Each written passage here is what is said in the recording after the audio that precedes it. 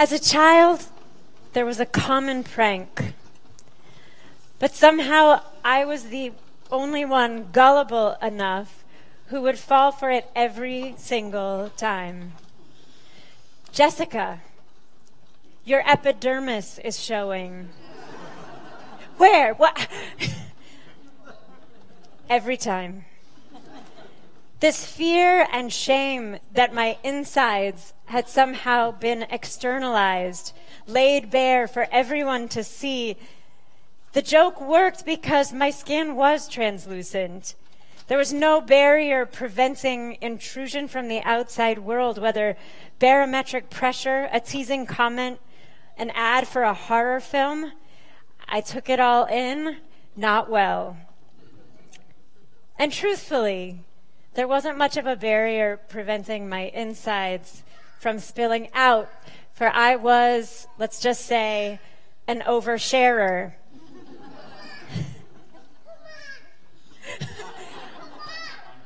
Oversharer. Budding oversharer. My mom noted that I needed to acquire a layer of Teflon, but she didn't realize it was actually tefillin. In order to survive and thrive in the world, I needed to grow a more resilient and clear barrier of my own. There was a time, the sages say, when our skin was made entirely of light. Transparent, radiant light. We were beings without need for barriers, like angels, all spirit and no flesh. Just like Leonard Cohen says in Our Rags of Light. When we were in the garden before the fall, when we stood at Mount Sinai, when we reached just for that split second the ranks of spiritually enlightened beingness. But man, for the rest of us, beings of light we are not. And we need the skin we are in. Fleshy, sometimes opaque, pigmented, protective, and keeping the insides in and the outsides manageable. This week, we get 2 parshiot for the price of 1, Tazria Mitzora. And together they describe what happens when the skin border breaks down and insides begin pouring out, when what should be contained within seeps through our pores to the outside. And because we are not beings made of light entirely, when that protective layer has been breached, what do you get? Tzara'at. Rabbi David does this all the time. He goes, say tzara'at. Tzara'at. Okay, yeah, tzara'at. It's more Rabbi David than me, but I tried it. Tzara'at, an obscure series of dermatological afflictions that are not well translated as like leprosy, umbrella leprosy. But generally, it's an unsightly abscess. As Shakespeare would say, an embossed carbuncle. The word in Hebrew is sapachat, which is something that has poured from the inside into the outside. But I don't want to focus on the affliction itself or its cause. A lot has been spoken on this subject. I want to talk about the healing process that it inspires. A process of death, grief, and rebirth. Because in Tazria Mitzora, the Torah gives us a map of how to mourn, how to transition, and how to begin again. And incredibly, our modern Jewish tradition makers of the Israeli kind drew inspiration from this process of death and birth when they instituted these contiguous commemorations, and this week, Tazria Mitzora, of Yom HaZikaron and Yom HaAtzmaut. Israel Remembrance Day or Memorial Day, a day of grief and loss, that transitions in a split second to Yom HaAtzmaut, a day celebrating Israel's independence from loss and grief one day into renewed life. And all these rituals, I want you guys to be my posse. I wanted like these young women of Romamu. Like the chorus.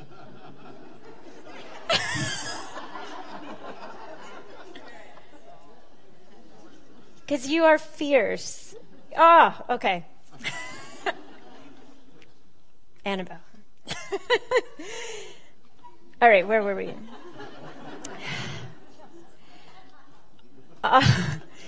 She upstages every time. You're so... All right, back to loss and grief, to renewed life. And all of these rituals begin at the border, our skin. All right, as soon as you notice something on your skin that might be tzara'at, you go straight to the Kohen, the priest. The priest gives a diagnosis, it's tzara'at. So what happens? Immediately, you've got to leave the community. Pack your bags and go to a place that's at least 3 encampments away from your home, according to Rashi.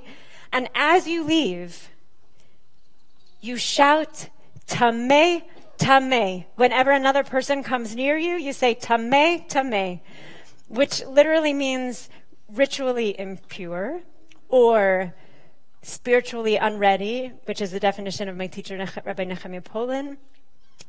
But you're saying, get away from me. Give me space. I need to be alone.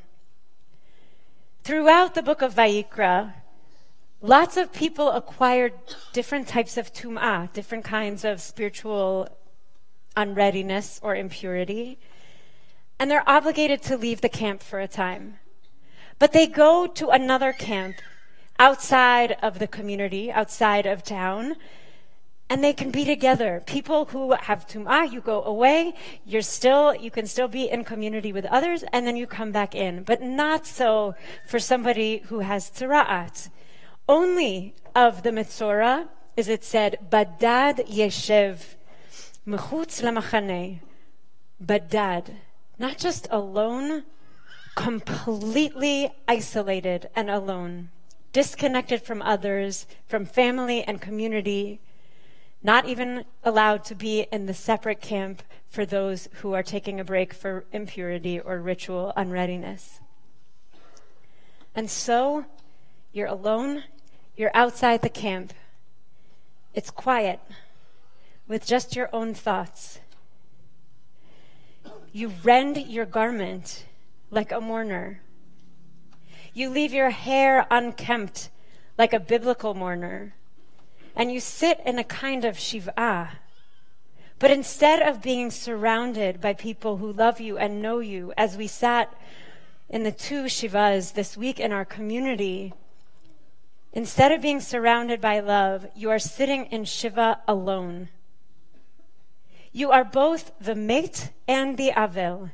You are both the mourned and the mourner. And when you're mourning for yourself, you can't be surrounded by others. When you are shedding your skin, when you are molting, you need to be alone. You're grieving the part of yourself that must be left behind, but that you really don't want to ever forget. Or perhaps the aloneness points to something else, something that David Grossman shared this week at a ceremony in Tel Aviv for Yom HaZikaron, at a special ceremony gathered every year in Tel Aviv by Combatants for Peace and the Parent Circle of the Bereaved Families Forum, a ceremony that honors Israelis and Palestinians who've been killed in the conflict. David Grossman said, I know that within the pain, there is also breath, creation, doing good. That grief does not isolate, but also connects and strengthens. Here, even old enemies, Israelis and Palestinians, can connect with each other out of grief and even because of it. But in my experience, even when you are at the heart of the pain, you should remember that every member of the family is allowed to grieve the way they want, the way they are, and the way their souls tell them to. No one can instruct another person how to grieve. It's true for a private family, and it's true for the larger bereaved family. I thought of this teaching the next day as I sat on the phone with a member of our community whose husband died a month ago. She felt the expectations of society acutely. Shouldn't she be ready to be back at work and full on the way she used to be? Shouldn't it hurt less as time goes on? But there are no shoulds in grief. As David Grossman said, everyone grieves the way their souls tell them to. Back to the Metzora. The one with skin affliction must go through this grieving too. But the process doesn't end with grief. Just as in this 1 week, we can contain both Yom HaZikaron and Yom HaAtzmaut. For the healing process to be complete, the Metzora begins a ritual of rebirth, of reintegration, return to life and community, and she begins to regenerate the parts of herself that had been shed. I was talking to my dad about this earlier today, and for him, the connection was, just as Ashkenazi Jews name our children for those we have lost in order to keep their souls, the flame of their soul alive, that we are rebirthing the name and the soul. So the Metzora must bring a unique offering, a sacrifice. And in Hebrew, the word for sacrifice comes from korban, or drawing close.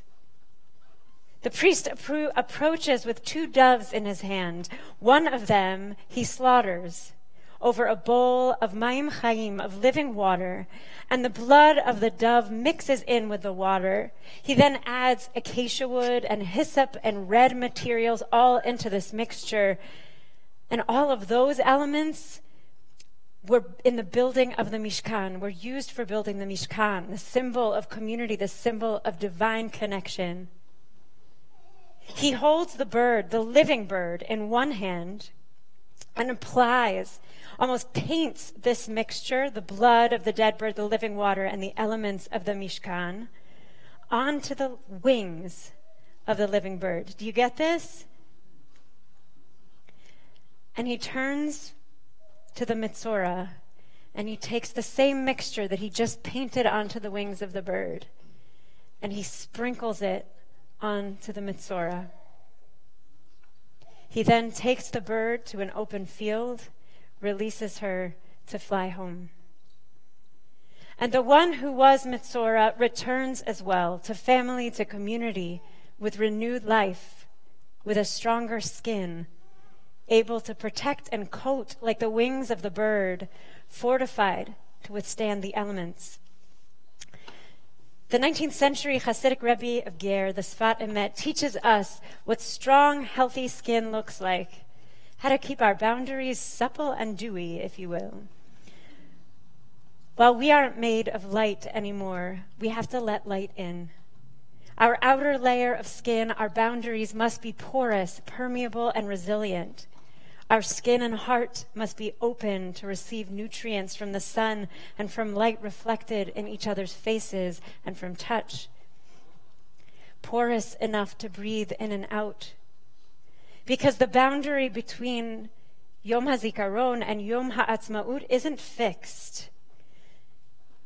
The memory, the grief, the love will flow into the celebration, and the celebration will spill into the grief. There is no firm end date to grief or to celebration. But having grieved, having been in isolation, when the Metzora returns to her family, her skin is stronger, resilient, and porous. She sees with new eyes, with deeper appreciation for life, and with her own wings forever connected to that bird returning home.